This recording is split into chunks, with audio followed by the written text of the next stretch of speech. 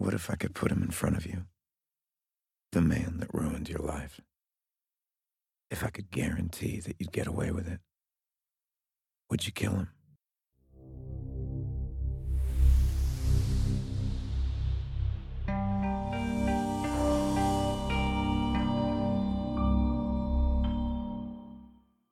Welcome to Kurosawa Worth Watching, where we're watching a Kurosawa film and then the films that it inspired. Today we're watching Predestination, the 2014 Ethan Hawke film, and we'll just have to see if we think it was inspired by Kurosawa. I'm your host, and this podcast is the result of me being kidnapped and going back into the past to create a baby podcaster, and well, it's really too complicated to explain how Guy and I turned out to be the same podcaster after all. My co-host is Guy, who really likes the song Baby Jane. Well, I like a song from Baby Jane. I've written a letter to Daddy saying I love you. I'm not but sure I don't think that's what you're talking about. I'm not sure Rod Stewart did that one. You know. Well, hello, Guy. Hello, Ron. So, boy, this film, actually, I think a really good thing about it is it's just whatever you expect. It's not that, right? You're going to be surprised when you go into this film. Yeah, I didn't really have any preconceptions or predestinations for that matter. And it was definitely pretty interesting movie. There's there's stuff I could say both for and against it. So we'll get to that in time. Yeah, so I actually, while I was watching the film the first time, I was like, there was this Heinlein story. It's like this, and it turned out at the end that, in fact, this story is based on a Heinlein story called All You Zombies. And we'll talk about, as we go through what that means. But I thought I would take the opportunity to say that, Heinlein was a huge, huge influence on me as a child and a teenager. I started out reading his juvenile science fiction. The very first adult book I ever read was one of his, The Martian. I meant to look up Stranger in a Strange Land. Yes. Stranger in a Strange Land, about, the human who was raised on Mars by Martians and comes back. And I was just expecting another juvenile Heinlein, and I did not expect the sex and hippie stuff and, eating, cannibalism and all it was like, it literally just hit me like a brick. And I spent several days kind of walking around in a daze after reading that book. And in a lot of ways, I felt that, well, I did have a father. Heinlein was my spiritual father because I got much more guidance from his philosophy than I did from my own parents. And now I have a set of leather-bound, acid-free paper of all of his works, and I bought that. So this is my. And hopefully that was before they started Bowdlerizing all the reprints of old books. Yeah, I don't think they got to Heinlein yet, but yeah, these would be the originals. Although he had to deal with that in his time. He was really disgusting because, the editors would look at these things in these children's books he was writing, and they would essentially imply this is a penis, this is whatever. And he's like, you have the dirtiest mind, which is always true, right? The censors always have the dirtiest minds.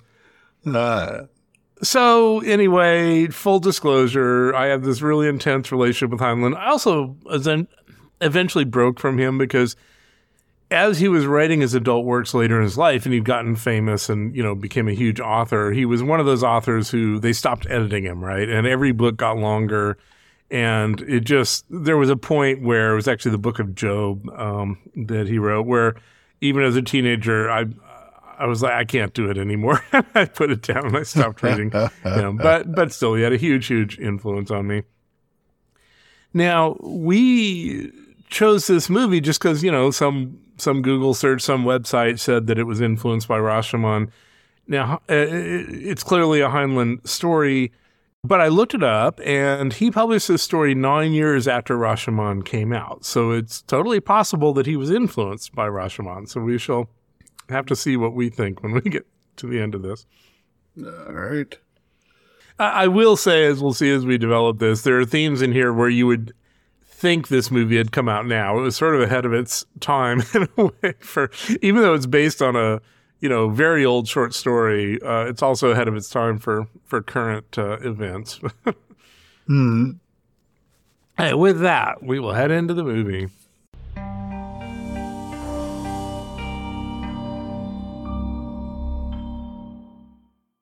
So we start out with a black screen, and we have narration from Ethan Hawke. Now, he's going to be called the barkeep. I just keep calling him Ethan Hawke. This is one of those highfalutin movies where nobody actually has a name, pretty much, and they'll have just like a description. Yeah, in my notes, I call him Bart because he's the bartender. So yeah. Seemed like a handy abbreviation. And he also gets called the violin man at certain points, so, yeah. But we hear him saying, what if I could put him in front of you, the man that ruined your life? If I could guarantee that you'd get away with it, would you kill him?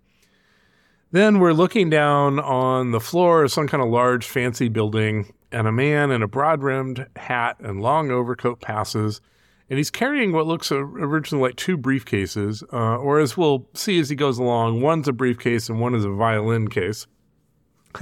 And his look is rather like Kaiser Soze from the beginning of Usual Suspects. So we watched that recently. That same sort of film noir, broad brim hat and long coat. Right.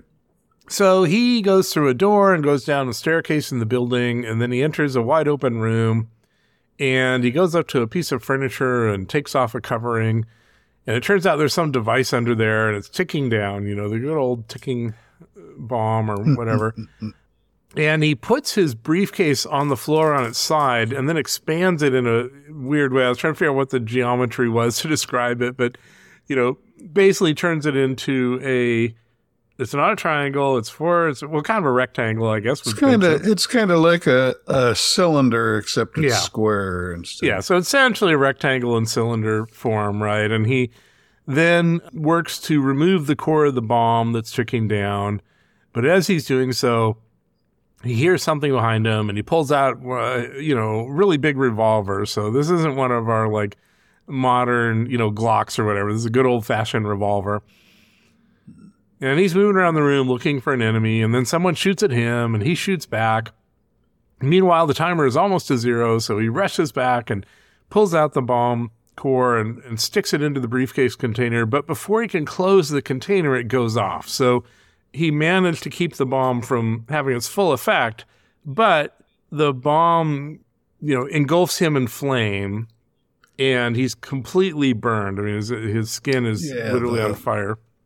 The walls of the container hold, and there might even be a lid that's on it part way, but all that force comes out the narrow gap in the top of it, so he gets it right in the face. Yeah.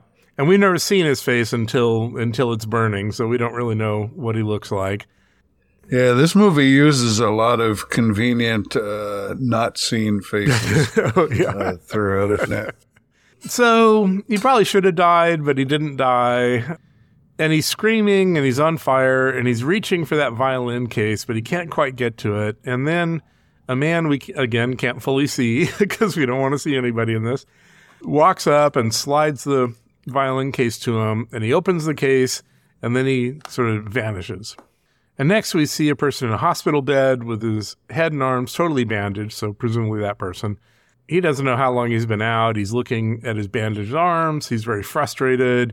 He pushes away a medical tray and breaks everything. Then a little while later, two men are standing over the bed, and they're awarding him the Blackmore Cross, and they say it's his second. We don't know what the Blackmore Cross is. The men say that his final order is going to come through shortly, and he asks about the bomber, and they say it's not his problem anymore. They remind him of the critical nature of his final order and say he needs to get rest. And we see him later sitting up on his bed, bandaged, looking over newspaper clippings on the wall, referencing the Fizzle bomber. So that'll be a thing throughout the Not the greatest name for it. Yeah, and they even criticize the name within the movie. And he said, and then we get narration, presumably from him, saying that the Fizzle bomber is proficient and he's precise with his timing. And we get these different shots of, bombed out locations. And so this time, he managed to stop the fissile bomber. That was the bomb that resulted in him getting burned. But he knows that he's going to do larger attacks in the future. And his grand plan is in March of 1975 in New York. He's going to do an explosion that's going to level 10 blocks and kill over 11,000 people.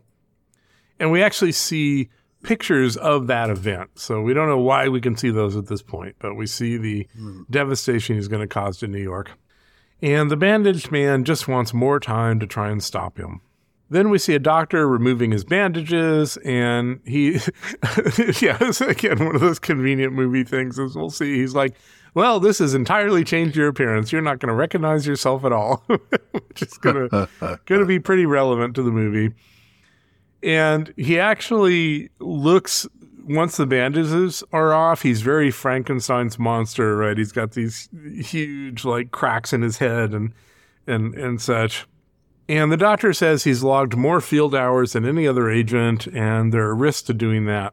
And also, again, convenient, his vocal cords were damaged, so he's not going to sound the same. And he goes to a mirror, and that's where we see the Frankenstein's monster. And he says, I've changed so much, I doubt my own mother would recognize me. And he chuckles. And again, this, as have been the other Rashomon-inspired movies we've watched, including Rashomon itself, these are all movies that you benefit if you watch it more than once. And this is a line that's going to mean a lot more the second time you watch this movie. So now we see presumably the same person, completely healed, and it has to be years later. I mean, he had been so damaged, and now he looks totally like Ethan Hawke, right? So looks totally normal. His final order has just come through, and he's recording a message on audio tape. And for the kids in the audience, audio tape, well, again, Google it. And he's saying that by the time the person listening to this recording is hearing it, 7 years will have passed. And we don't know 7 years from what. At first, I thought it was 7 years from when he got hurt in the bombing, but later realized that's not the case. And he says, our first mission is just as important as our last. Each one is getting us closer to our final destination. Maybe they should have called the movie Final Destination, but I think there's a horror series that's kind of like that. Yeah. So the same men who gave him the medal now have him swear to uphold the rules set forth by TBR code 7286. And, eventually we're going to find out the TBR stands for Time Bureau. I don't know what the R is, but any diversion from mission parameters will result in immediate court-martial and, if convicted, death by lethal injection. He agrees to this. It's kind of like one of those when you go to a website and you got to click through. He's like, yeah, okay, whatever. And they give him an apparently special watch, and they give him a violin case. And he's still narrating, presumably into the recorder, and he ends the scene saying, we were born into this job. Which, again, will become much more meaningful if you watch the film a second time. Then it's 1970, and we get the title of the film. Although they don't run the credits here, so they just run the title of the film. They tell us what year it is. And the camera goes inside a bar. It's called Pop's Place. And Ethan Hawke is bartending. And a person comes in, and Hawke looks at his special watch, and it has this big label that says 1970 on it, as well as the date and the time. And a couple of people sitting at the bar refer to the person coming in as a freak. And this person's face is in shadow, and they order an old underwear. Now, I didn't look this up. I don't know if you know, is old underwear a drink? The only thing I could think of is there's a rye whiskey called Old Overholt, and I've heard that called Old Overcoat, but I don't think I'm familiar with old underwear. Yeah, well, maybe a bartender in our audience will let us know. And so after ordering the drink, this person says to leave the bottle, which tells us something a little bit about them. And then they lead forward, and we see a somewhat effeminate-looking man. I guess something we discussed as we go through. I don't feel like they totally pulled this off. Maybe they weren't trying to. It didn't, but it also relates to the people calling this person a freak, right? Because you have someone who kind of looks like a woman, kind of looks like a man. Yeah, this is, I guess we may as well go ahead with the spoilers since we've had a few already. I mean, this is a woman playing the role. And once I got to see her face, I thought, oh, that's a woman. I thought it might be kind of like a a woman who eschewed a lot of feminine ornamentation. Yeah, but, I mean, to be honest, having lived in San Francisco for like 25 years, this is what we call a butch lesbian, right? This is exactly what someone like that who would identify as that would be. And I don't know what they were trying for. I don't know if they were trying to have her really look like a man, but this is what they got to. And it's okay. It's just not, I think the story would have worked a little better if she actually looked like a man at this point. Yeah, I'd say that in some scenes the illusion comes close, but then in other scenes it doesn't really work very well at all. So, the movie's a little bit compromised off the bat because you already have that little suspicion that something. Right. Now, I will say that has nothing to do with her performance, right? Her performance is fine. Oh, no, if they could have just got her terrific. looking more like a man, it would have been helpful. But her performance is good. So this person says to Ethan Hawke, "You're new here," and Ethan Hawke says he's been here for a couple of weeks, and apparently he says it's been very slow. Customers have been staying home because of the Fizzle bomber, which. It kind of reminds me, and I assume they were. I did not go back and reread the Heinlein story, which I haven't read for decades, since I was a teenager. But I assume with the Fizzle bomber, they were bringing in the Unabomber, as we called them, right? Because that sort of thing happened there, right, where people were scared and changing their behavior because they were worried about him. So these two chat for a bit, and Ethan Hawke says he hasn't seen this person around. They come here often, and he gives kind of a weird response. She/he says, "What are you, a faggot?"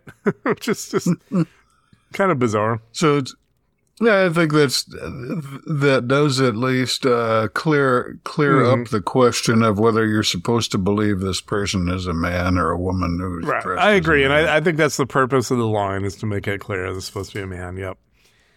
And he then asks Ethan Hawke to tell a joke because all bartenders must have jokes, and Ethan Hawke eventually comes up with, what comes first, the chicken or the egg? And the customer says the rooster, which ruins his jokes. Apparently that was it. But also this will become important later in the story, or at least, relates to everything. And while it's a joke, Hawke asks the customer seriously if he's considered this question, which comes first. And they then have some bartender-client discussion. And it turns out that the customer writes for True Confessions magazines, so especially back in the 50s, 60s, et cetera, last century, you had these crime magazines. Now you have true crime podcasts, right? But back then you had these true crime magazines where you could read the salacious details of all these things. And this person writes for them under the byline, "An Unmarried Mother." And it happens that Hawke has read her. He reads these stories, and he's read her and read him, her. It's going to be really tough throughout this whole thing. Hawke has read him and is familiar with him and likes his story. And he says, in particular, you have a real insight into the feminine mind. The customer says it's an incredible story, why that is. And he gets Hawke to agree to give him a free bottle of booze if it's the most incredible story he's ever heard. So, like some movies and stories, much of this movie is the process of this conversation right here, right? Where the customer is telling Ethan Hawke the story of his life. But before we get to that story, there's something on the TV about the Fizzle bomber, and the customer says, it's a silly name. Fizzle implies that the bombs fizzle, but they actually do go off. And Ethan Hawke points out that he's killed 112 people so far. But then they get to the story, and the customer begins, "When I was a little girl," which shocks Ethan Hawke, but doesn't really shock us. But at least we got pretty early on to this, and they have a little bit of discussion of some of the famous people, before all the kind of modern stuff, some of the famous people who changed sex. And it actually goes back a long time that people were doing this. They mentioned a Christine Jorgensen, and I'm not sure, but I think that case may have been what one of Ed Wood's movies was loosely based on. Yeah, he did. I'm not sure. Oh, Glenn or Glenda? Yeah, Glenn or Glenda. Yeah, that was it. That might have been it. Yeah, and Ed Wood, I think, was a cross-dresser. So the customer begins to tell the story, and on September 16th of 1945, she was a foundling left on an orphanage doorstep. And, as she's saying this, we see a guy in a brimmed hat and gloves, very similar to what we saw earlier, delivering a baby to the orphanage and then calling the orphanage. And a woman at the orphanage gets the call, finds the baby, and has a doctor come in to check the baby out. And it's just this weird little, very tiny subplot in here. Like, she clearly flirts with the doctor, and this actually has a payoff later on. So, Yeah. and the woman names the baby Jane, which is, not very original, but okay. Yeah, she's a Jane Doe. Yeah. And as an infant, Jane, in her crib has a planetary, what do they call the... Mobile? Yeah, mobile swinging over her bed, and she's fascinated by it. And this transitions into her as a young girl reading the magazine Space Adventurer. So this was, now she's, in 45, and I was born in like 68, but nonetheless, this is what I was doing. That's what I was reading at recess at school, so I appreciate it. I was reading Richie Rich. And Jane reads while everyone else is playing, and she's, leaning against the fence. And then through the fence, she sees a mother buying ice cream for her child, and she's envious because she doesn't have parents. And she goes through the fence toward them, and she's so oblivious that she walks right across the street, and a car shrieks to a halt after almost hitting her. And she gets mad, and she punches out the headlight of the car. And I think this is to show that she has male components and that she's angry and all that, and that's all going to play into the film. But I'm going to say BS, like a 10-year-old girl or whatever, punching out the headlight, especially of a 50s car. I mean, that was like, half-inch thick glass, right? I mean, she would have busted her hand before she... Yeah, they were tough headlights. Yeah. Then as a somewhat older young girl, she knows something is different about her. She's walking around at night, and she comes across that doctor and the woman who brought her into the orphanage having sex. So we have a little bit of payoff from that flirting. Mm-hmm. And she in the narration, she says sex confuses her. She doesn't understand how things fit. She felt different. She knew she'd be different from all the other girls. Then she says she vowed that if she had a kid, it would have a mom and a dad, which, we'll see how that turns out. But meanwhile, she learns how to fight, and we see her, in an extended fight with a girl, and then she knocks out a boy, so she's, very physical. But also she's very smart, top of her class. And this goes back to Heinlein, right? All of Heinlein's protagonists and main characters were incredibly smart, incredibly physical, incredibly good looking. It was just a very, that was kind of the way he worked. And as she grows up in the orphanage, she realizes that she's not going to be adopted. She's not the kind of person that people want to adopt. Then we see her graduating, and we see for the first time Mr. Robinson. This kind of a thin, cigarette-smoking guy who's going to come back several times in the story. Pencil mustache, that's an important part.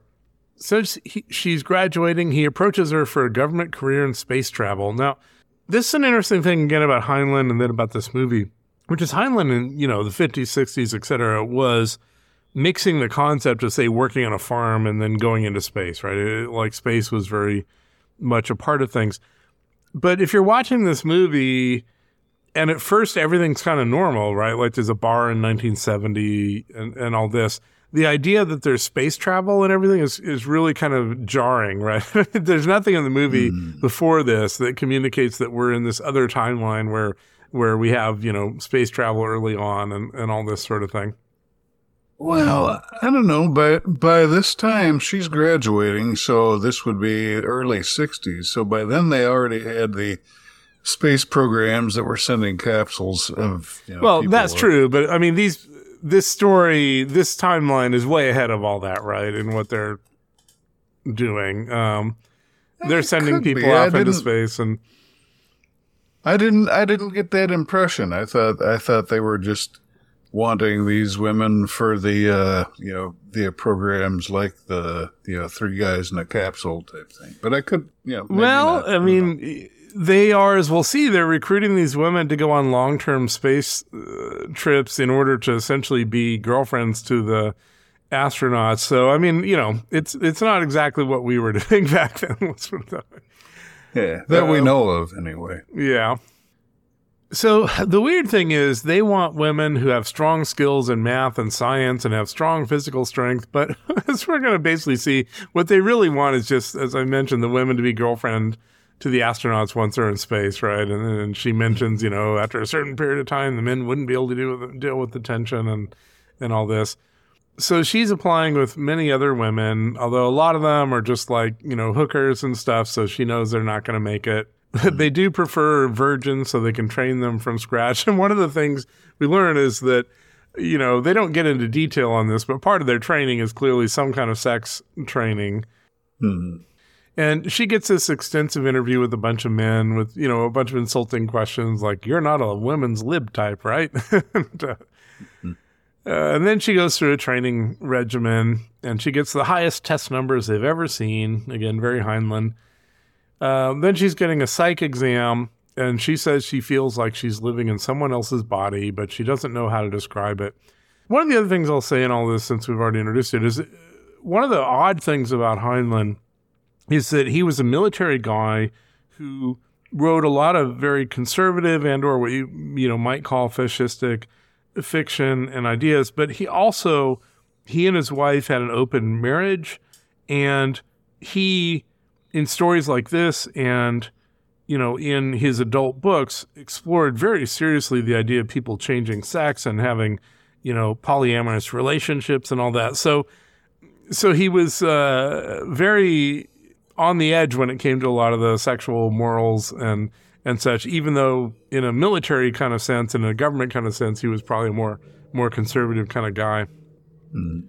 So she then gets in a fight again, and we have another kind of extended fight. This time, last time we saw it, she was a little girl. Now it's with, women who are probably 20 or something. And they have a pretty serious fight, and she takes damage and the other person takes damage, and it results in her getting a detailed physical exam where they find something that disqualifies her from the program.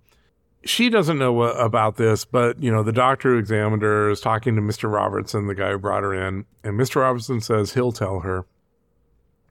But he doesn't tell her the truth. He says that she's being expelled because of the fight, and he says he's going to work to get her back in, but whatever the physical thing that, disqualified her, he's not going to reveal. Hmm. So meanwhile, she has menial jobs, she's a fry cook, that sort of thing. And this is when she discovers confession stories. So she works during the day. She takes classes at night, including a charm class where, she's learning how to put the forks on the plates and everything. This is the first class she's ever had that she doesn't do well in. Mm-hmm. And, she's figuring all this out, and then she meets him, the guy of her dreams. So on a rainy night, she's leaving class, and she bumps into this guy. We can't see or hear who this person is. As I said, that's how this movie works. We have this little line. I'm not familiar with this quote, but after she bumps into him for some reason, she says, "You know what happens to those who wait?" Well, you know what they say about good things happening to those who wait. But only the things left behind by those who hustle, he said. And it turns out that this is a quote from Lincoln, and she had been thinking that when she said her part, and so she's amazed when this other person completes the quote.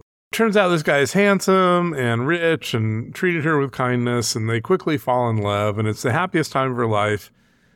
But it doesn't last very long. One night they're sitting on a bench in a park, and he leaves her for a few moments, tells her to stay there, says he'll be back, but he never comes back. Hmm. And she's very angry about this. And she was now more eager than ever to join Space Corps.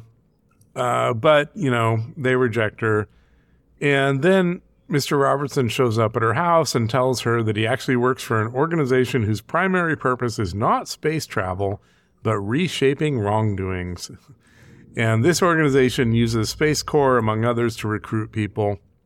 And they look for people with special abilities who have no husbands, no wives, no children, no past, the best and the brightest, the elite. It's a lot of requirements. Hmm. And she doesn't know what the job actually is, but she's excited about it. And however, she then realizes she's pregnant from her mystery man. So she doesn't get the job, and Mr. Robertson disappears. Apparently being pregnant was, not one of the things you were allowed to be for this. And she ends up in the hospital, I guess in part because now you have a child, which means that you have connections to the world. Right. She ends up in a hospital having the baby, and when she wakes up, she's told by a doctor that she had a cesarean and there was a girl baby, and in the process, they discovered that she had 2 sets of sexual organs. And due to the complicated pregnancy, her female parts were no good anymore, so they reshaped things to turn her into a male, obviously without asking her or anything. Yeah, this really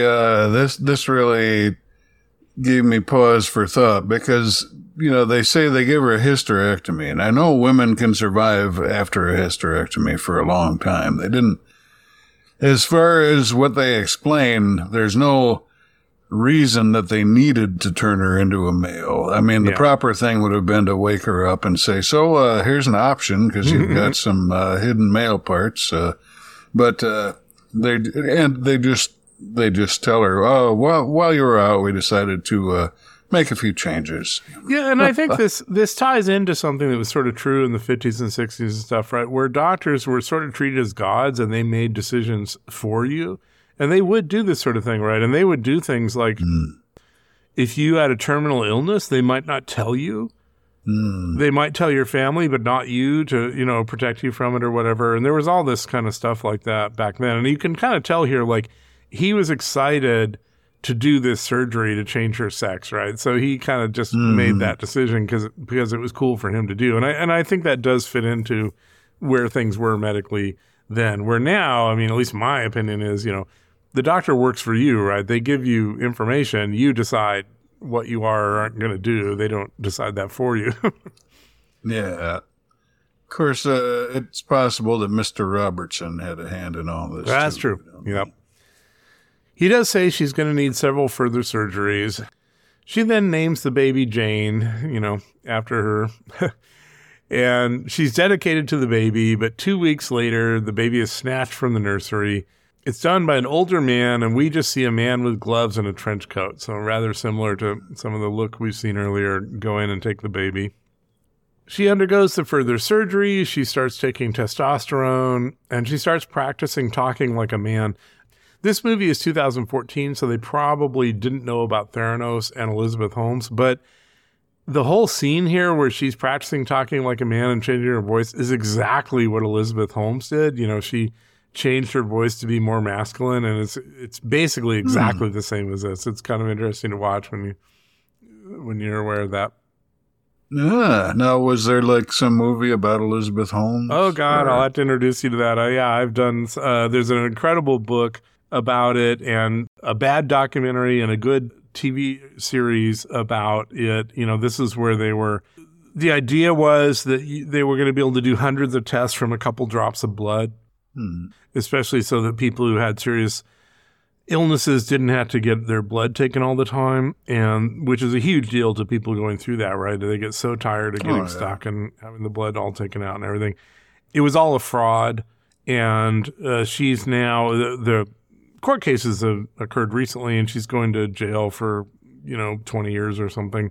But she was like in her 20s the most successful billionaire in the world because of this. So it was a big deal. So I remember there was some. I remember hearing that she was involved in some kind of scandal where they didn't make good on the technological stuff they were promising. Yeah, what they would actually do is the blood samples would be sent to them, and often instead of using their device, they would just use a commercial device, except because they were only taking a few drops of blood, they would have to water it down. So the results were inaccurate, and they were giving people inaccurate results. So, it's worth, looking into, watching. John Carreyrou wrote the book. It's a fascinating story for anyone who doesn't know about it. Anyway, so that's one of the things she did is she started talking in a very husky voice, which she was clearly faking. We talked to our lab team, and they said, okay, you can do the draw. And so they did this, what would have been a finger stick on this little nub on. Over the last 11 years, we've reinvented the traditional laboratory infrastructure. So we now see that this woman / guy is the guy we've been seeing throughout the movie, the bar customer. And she / he is standing in a restroom, and we see a full nude shot of her, male member and all. And then she gets this great satisfaction out of peeing standing up, which Heinlein kept coming back to in his stories. He was just obsessed with the idea that women really wanted to pee standing up. Now, I don't know how true this is or not, but I just found it kind of amusing.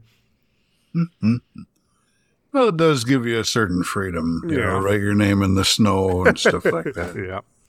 He now says, every time I looked at my new appearance, I was reminded of that bastard who ruined my life. I was like, wonder what that's about. The nurses thought he was quite handsome, and also he knew what women wanted to hear, so apparently he did fine in that department now. And then just this morning, the morning that he's telling this story to the barkeep, he's found out that he's no longer shooting blanks. He's a fully fertile male specimen. Could turn out to be important. Yeah. And also he says he feels people get what they deserve, which I think is kind of a reference to the Fizzle Bomber and people dying and sort of saying, well, they were probably bad people anyway, that sort of thing. Yeah, I think it's also meant to make you wonder, is she the Fizzle Bomber? Yeah. But, it all comes back to hating the bastard who ruined his life. That person deserves to die.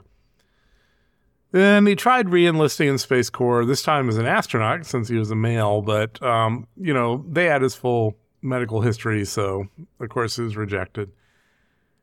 And then Ethan Hawke sort of does something surprising for a barkeep listening to a story, right? And he says, and this is what we heard in the very beginning of the film, if you could kill this person, who hurt you, would you do it?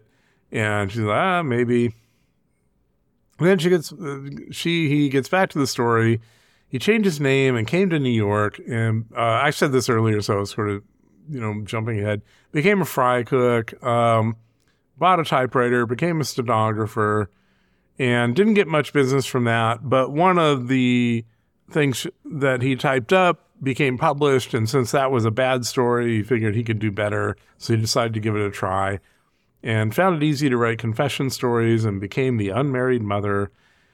And now says, Ethan Hawke must understand why he has this insight into the women's angle. And he wants to know if he wins the bottle for best story. And Ethan Hawke says, not bad, and goes to get the bottle. Mm-hmm. And there we go into the second half of this very convoluted story.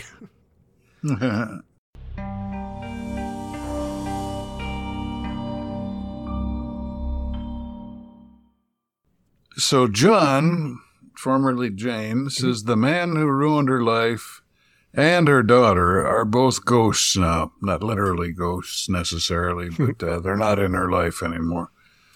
And the bartender, who I put in my notes as Bart, he says, what if I can put him in front of you? Guarantee you'd get away with it. Would you kill him? And Jane says, in a heartbeat. And Bart reveals that he knows a lot about her, or him. He knows the name of the lady at the orphanage, for example, who took her in and gave her the name Jane. Jane's initially annoyed, like this guy knew about her all along and didn't let on. But after she gets over her annoyance, she's interested, but Bart wants something in return for setting her up with a rematch with the guy who broke her heart. Mm-hmm. In return, after she's gotten her revenge, she'll try his job, which is not bartending. He reveals that he works with Mr. Robertson. Mm-hmm. So they go down to the bar basement, and as they're leaving the bar, or the main room of the bar, he gets another guy to come in and cover for him. A guy starts playing a song on the jukebox called I'm My Own Grandpa, which I first heard from the movie The Stupids with Tom Arnold, I believe, was in it. But it's a sort of a novelty song from way, way back about how through a convoluted series of intermarriages or divorces or deaths or this, that, and the other thing, somebody ends up becoming his own grandpa. This song was referenced in the Heinlein story, so I assumed that he was making it up, but maybe he was actually referring to an actual song. Okay. Oh, okay, yep, yeah. It's this. At least this is a real song, and it is the same tune as the one from the Stupids. So it's been around a while, I think. This little baby then became a brother-in-law to Dad, and so became my uncle, though it made me very sad. For if he was my uncle, then that also made him brother of the widow's grown-up daughter, who of course was my stepmother. I'm my own grandpa. Sing with me if you want to. I'm my own grandpa. It sounds funny, I know, but it really is so. Oh, I'm my own grandpa. So as they're walking down the steps to the basement, it's dark down below, and the steps look kind of ominous. They pause, and this guy could be very well leading her down to the basement to strangle her or something. We don't know. So they pause on the steps, and each of them suggests that the other might be the Fizzle Bomber.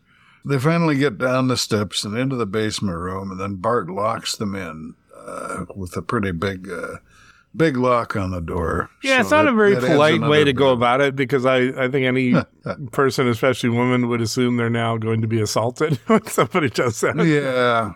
Yeah, it's just making it more ominous here.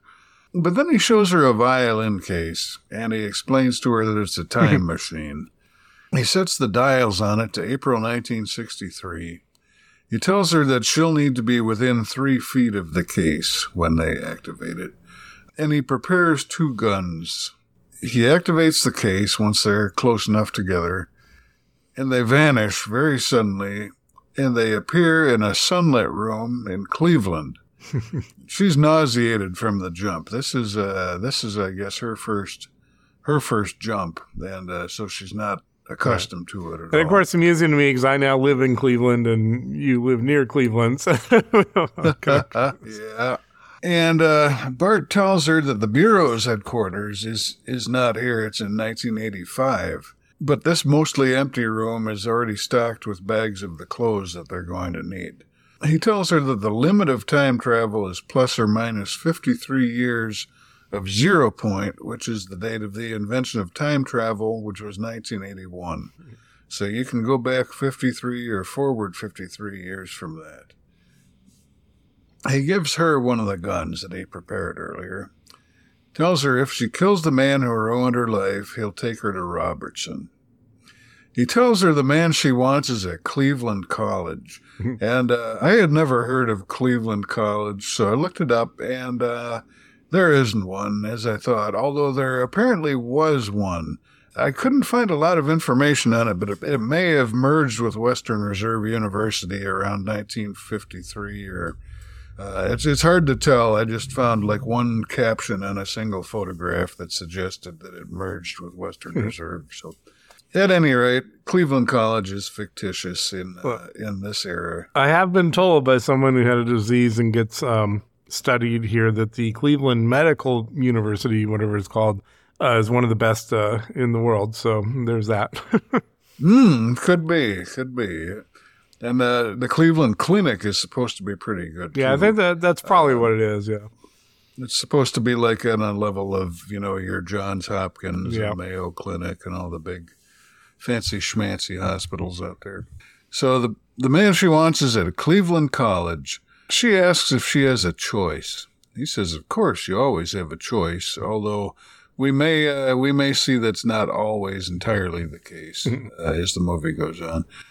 But she asks if the job is lonely, and he admits that it is, but he says, but you do have a purpose, and that was something that she had expressed an interest in. So then we hear a bell ring to mark the end of classes, and young Jane emerges from the building into the rain. This is the start of the scene that we've seen before, although it's filmed with some different details this time. John, or future Jane, as the man Jane, is in a fedora and trench coat, waiting with a gun for the man who broke his heart, and Jane bumps into him from behind, and she makes a remark about good things happen. But now John realizes that he was the man all along. Don't we all always realize that?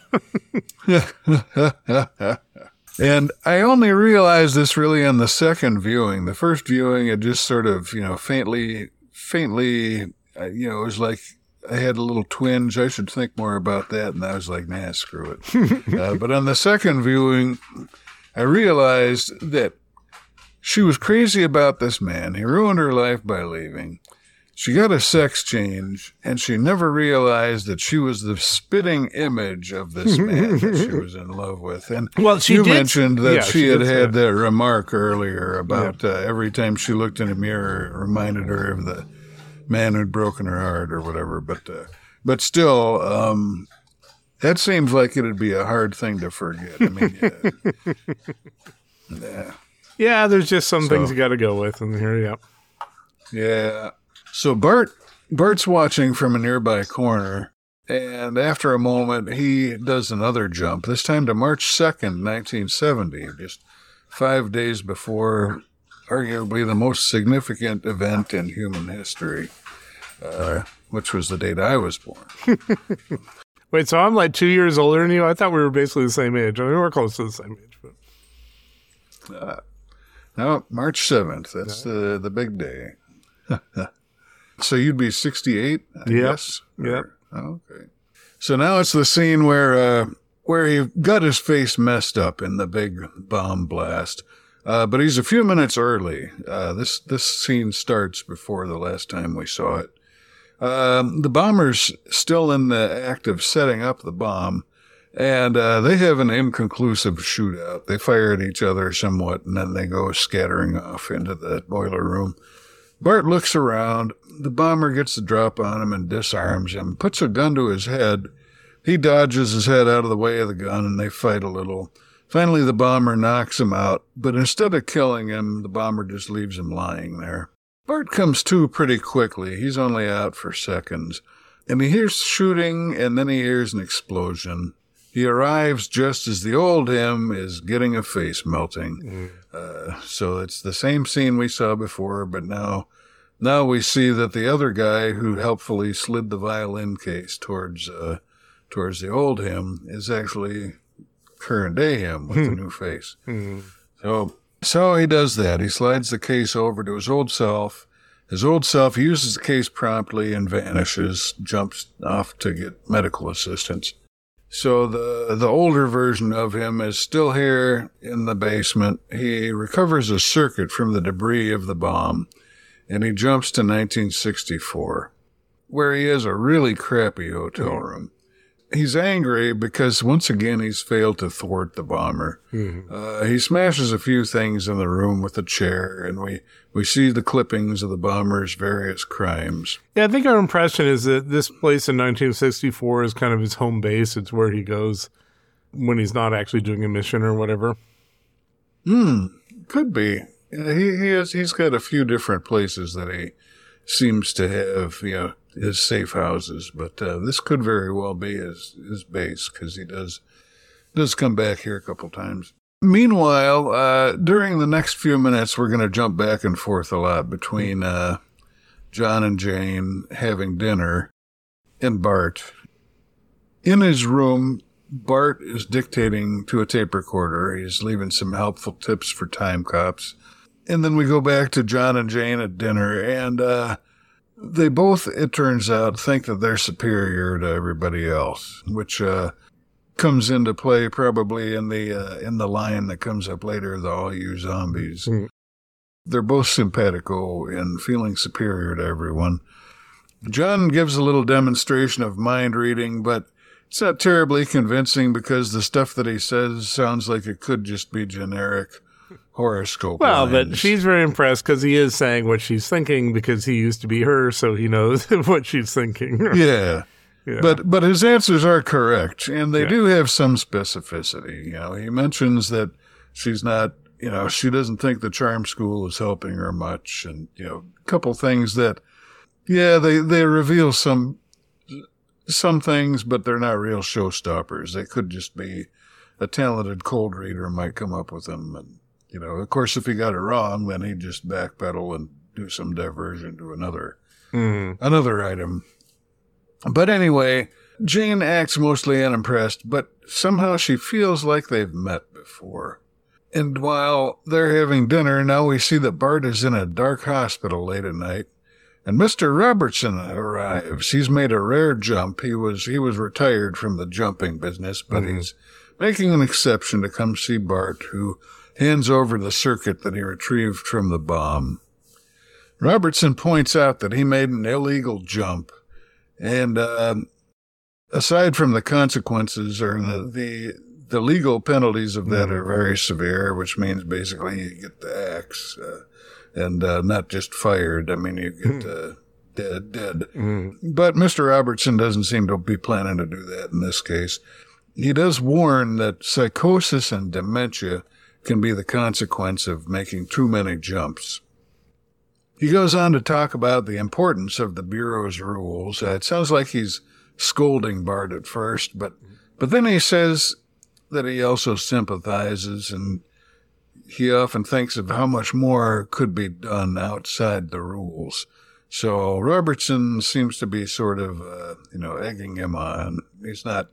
Doesn't seem to be planning to punish him. Yeah, I mean, I think it was here, maybe later, but I think it was here where he said it'd be interesting to have an agent who is just doing whatever needs to be done, right? And Robertson speaks of the way it has to be and the way it's always been, which prompts Bart to mention the snake that eats its own tail forever and ever.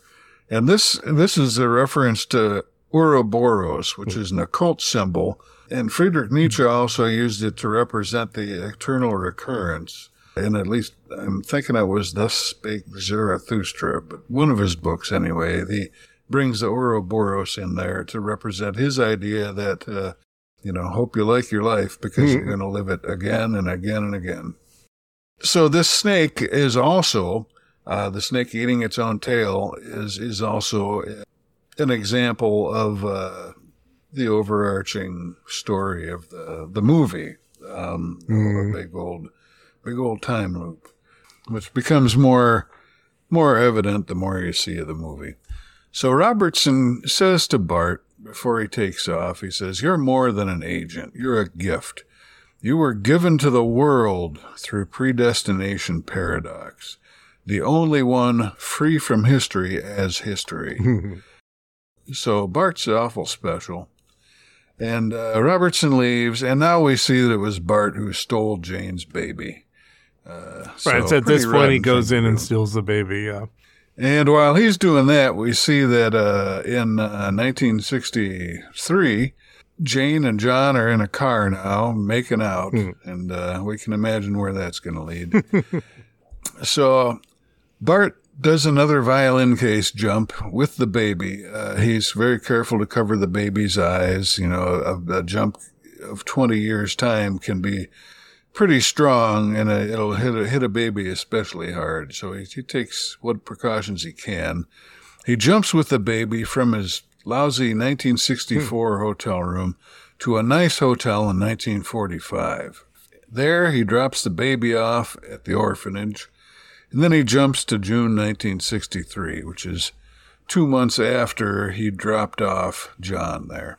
So he waits on a park bench on a lawn overlooking a lower area of the park where John and Jane are sitting.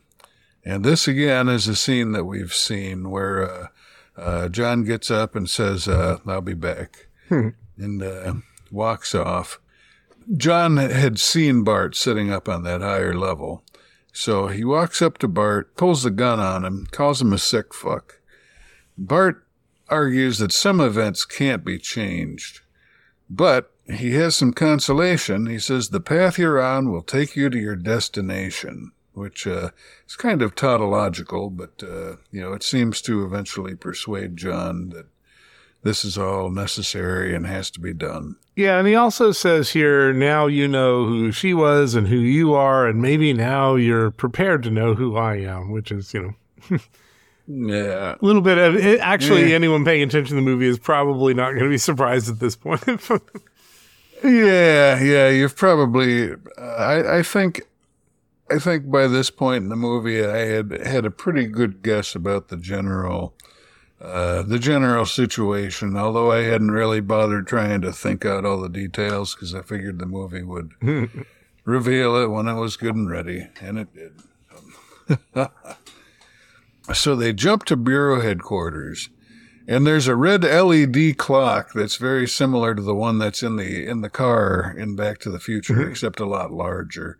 But it says August 12th, 1985, and I looked it up, and Back to the Future is October 26th. So it's not some kind of homage. It's just a handy sign. Although it could also be intended as a homage because, this is a time travel movie, so you never know. So Robertson and Bart watch John sleeping in a new clean bed in the Bureau headquarters, and they discuss the Fizzle Bomber. And Robertson says that whatever else the Fizzle Bomber has done, he's at least done some good by making Bart a better agent. I don't know if it's here later, but he also says basically we were able to build the agency because of the Fizzle Bomber, right? Yeah, I think that might also be in this. I was trying to edit things down as much as possible, and I may have edited there's a lot of plot in this movie. Yeah. So now Bart, Robertson says, Bart has one final mission. It's based on leads from the bomber's timer that Bart had turned in earlier. And he says when Bart arrives at his final destination, the violin case is going to decommission. He'll have a non-functional time machine. Yeah, apparently this is standard process, right? You always have this final mission, and once you get to your final mission, you're not going to be able to time travel anymore. Yeah. Right. So now we're back at the bar, and I'm My Own Grandpa is playing again on the jukebox in case we didn't see the significance of it the first time. So Bart makes his very last jump to a nice apartment in January 1975, or he thinks it's his very last jump, because he starts drinking, I think it's scotch, he toasts the violin case, and he watches the dials as they rotate to say decommission, whereas before they had said the exact date they were going to. But then after a moment, the dials rotate again, and now they say fail, error, fail. So maybe it's not decommissioned after all. Bart opens the envelope that Robertson gave him, and it's an invoice for bomb parts with a note from Robertson, trace the purchase order. So this may be another chance to catch that darn bomber. In the headquarters, we see that John is in a nice suit, probably in 1985, listening to the tape that Bart recorded. Then we see Bart in a curio shop in 1975. He's testing out an old typewriter. He says to the clerk that he writes confession stories, but she speculates he should be writing adventure and murder stories. In his apartment, Bart types up a manuscript, and on the cover page it says, by John Doe. So that kind of makes us think that he's probably the guy who we've already met as John. The implication here, by the way, is that he spent a long time, he wrote like a whole book or something, right? So it's probably been months that he's been working on this. Mm-hmm. And he considers what's in the envelope some more. There's a photo of the bomber. The bomber's face is hidden, but there's a photo, and the bomber's going to show up at a laundromat. They have an actual certain time when he's going to be in a certain place. And now we get a sort of voiceover of various lines from the movie. And I seem to remember, I think it was us. We saw some other movie that had a recent thing like this where, they just sort of, these ghostly voices come back with all these significant lines that were full of portent, but you didn't necessarily realize it when you first heard the line. And there's a line that I think is new. I don't think we've heard this line in the movie before. It says, I know where I come from, but where do all you zombies come from? Mm-hmm. And so I think he's talking about everyone who isn't Jane / John / Bart. But of course, really it's them putting in the Heinlein story title into the movies. Yeah. So we get to a laundromat. It's late at night. The bomber's in there reading a confessions magazine, of course. He's looking kind of twitchy and ratty, and really he doesn't look recognizable as any of the people, not even Bart. He looks just different enough that I wouldn't have recognized him. You know, he's got all these, his teeth are yellowed. He and is he's got an old Ethan Hawke. I mean, okay, I'll take your word for it. Yeah. I mean, that's obviously what the story is presenting, anyhow. But he's had better days. He's a little squirrely. He might be hopped up on the junk or something now. We don't know. But the bomber argues that the bombs have prevented much larger disasters, and he even has the clippings to prove it. So it seems like it could be legit. Maybe he's actually telling the whole truth idea about is this. that, like, when a building blew up with 100 people died in, that was actually going to be, you know, the source of a much bigger attack. And so by blowing up the building, he stopped the bigger attack, right? Each one of these. Right.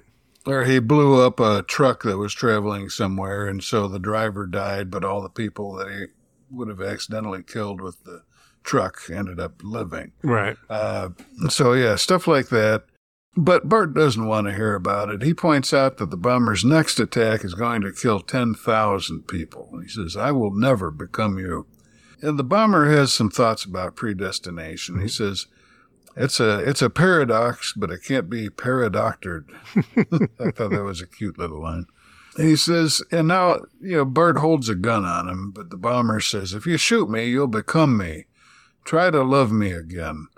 So apparently the bomber knows, or seems to know, that this road that Bart is on is going to lead him to become this guy who's sitting in front of Bart. I think now. the other thing that's kind of thread throughout the movie is this whole idea that if you jump too many times, you'll start undergoing psychosis and stuff. So the fact that his time machine didn't decommission implies that he keeps jumping, and he essentially becomes this insane person who's doing these bombings, right?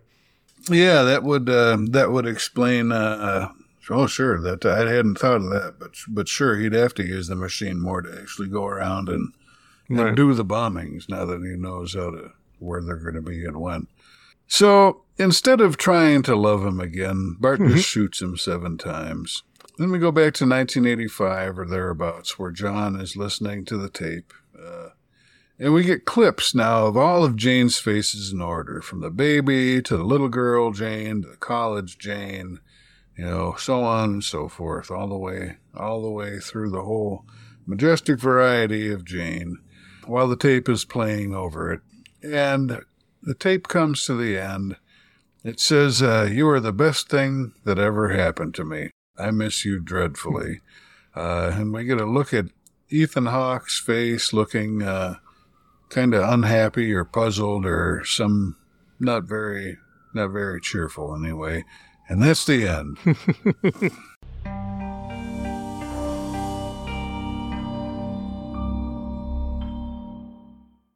So a couple of things that wouldn't necessarily be obvious from what we said, you know, one is, okay, so his future version of himself said, "If you kill me, you're going to become me." And he went ahead and killed him. So as far as we know, he is going to become him. This is going to keep going on, right? The Fizzle Bomber is going to keep doing this stuff.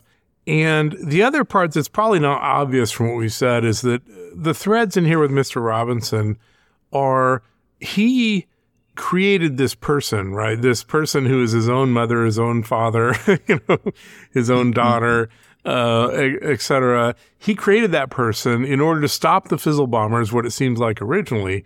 But I think what the movie's really saying is he created him to become the Fizzle Bomber, because, as he said, the existence of the Fizzle Bomber allowed the Time Bureau to be created and made it better. So Robertson wanted the Fizzle Bomber. So he was both creating the bomber and the person who would stop the bomber, who is the same person. This is going to keep going on. Yeah, and we do, you know, the bomber seems plausible when he's talking about these clippings about how he changed history, but we never have any evidence except for these supposed clippings. I can't think of any other time in the movie where history gets changed at all. We end up just continually finding out that this is exactly how the way it always has been. Right. And nothing's changing. So right. Who knows? So let's talk about the movie itself. So, it is a independent film that was like a few $1 million, so it was pretty low budget. Mm-hmm. What did you think of, acting, story, etc.? Yeah, there's a lot that's really well done about it. I mean, the sets are good, the acting's good. Like I said, there's places where they sort of give the game away, or you find yourself wondering about something that would be better for the movie's sake if you didn't twig to it so early. Right. Like when John comes into the bar and looks like a woman. Right. So, I mean, overall, I think it's a good effort, it did keep me interested throughout, but it did tip its hand a few places a little early for my liking, but it was still I'd say overall it was probably not the drag somebody down to a couch kind of movie, but say you've got to watch this right now. But I mean, it's fun. I enjoyed watching it, and it kept me. Even the stuff that I pretty much guessed at, I didn't try to puzzle it out in my mind. So there was a certain amount of surprise throughout it. And even now, in us discussing it, you've pointed out a few things that I did not realize just from watching it 1.5 times. So overall, I'd say a good effort. Not stupendous, but had a lot of good things about it. So, well, in terms of worth watching, I mean, I basically agree. I would say it's interesting watching. If we look back at the other Rashomon films, Rashomon itself and Usual Suspects and the X-Files episode, those are all what I would call worth watching. This is like, it's interesting. It's not bad. You're not going to waste your time. And you may find, the nature of the whole story interesting and everything, but it's just not up there with, the execution is not where maybe it could be. So, I would put it sort of second tier worth watching, I guess. And, worth watching after you get through the other stuff that's worth watching. Let's put it that way. Now, how about the Rashomon thing? So we, just because, again, we saw in some Google search that this was, listed as a Rashomon-inspired film. What do you think about that? I gotta say, I don't see it. I mean, it's a time travel story, which, Rashomon, you've got the ambiguity between the different witnesses and so on. And this is just pretty much the camera showing us what happened. Now, it's a selective view. So in that sense, it's maybe a little Rashomon-like, because in this scene, we don't see John's face. In this scene, we don't see Bart's face. And this, so there's some deliberate ambiguity going on, but there is one overarching story that's consistent. There is one truth that can be obtained from watching the movie, and whatever ambiguity there isn't from conflicting eyewitness accounts, but from deliberate directorial tricks to try and keep you on your toes. And people in the movie lying to each other, right? But yeah, I agree. I mean, I think a key part of the Rashomon thing is multiple witnesses who have different stories.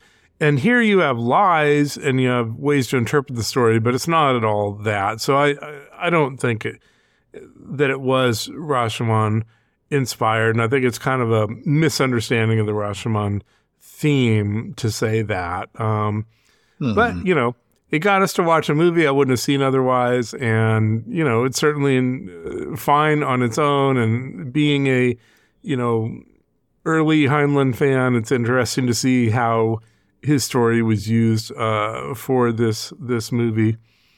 Yeah, I'm hoping the next movie we watch will be require a lot less note taking. Yeah, it was a lot of plot. Well, we shall see. And the next movie, thanks to your suggestion, is going to be Ghost Dog: The Way of the Samurai with Forrest Whitaker. So let's see, does that live up to being a Rashomon film? Now, many, many years ago, when I was 23, I was married to a widow who was pretty as could be. This widow had a grown-up daughter who had hair of red. My father fell in love with her, and soon they two were wed. This made my dad my son-in-law and changed my very life. My daughter was my mother, 'cause she was my father's wife. To complicate the matter, even though it brought me joy, I soon become the father of the bouncing baby boy. This little baby then became a brother-in-law to Dad, and so became my uncle, though it made me very sad. For if he was my uncle, then that also made him brother of the widow's grown-up daughter, who of course was my stepmother.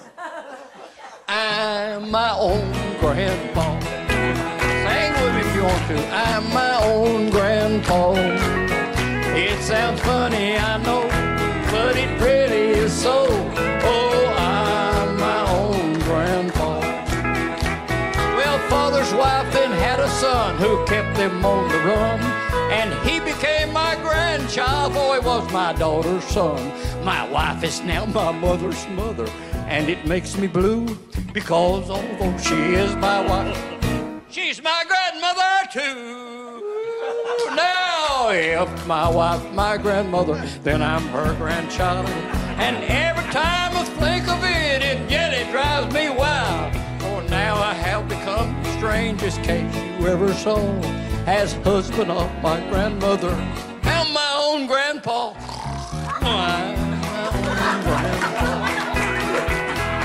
I'm my own grandpa. Sound funny, I know, but it really is so.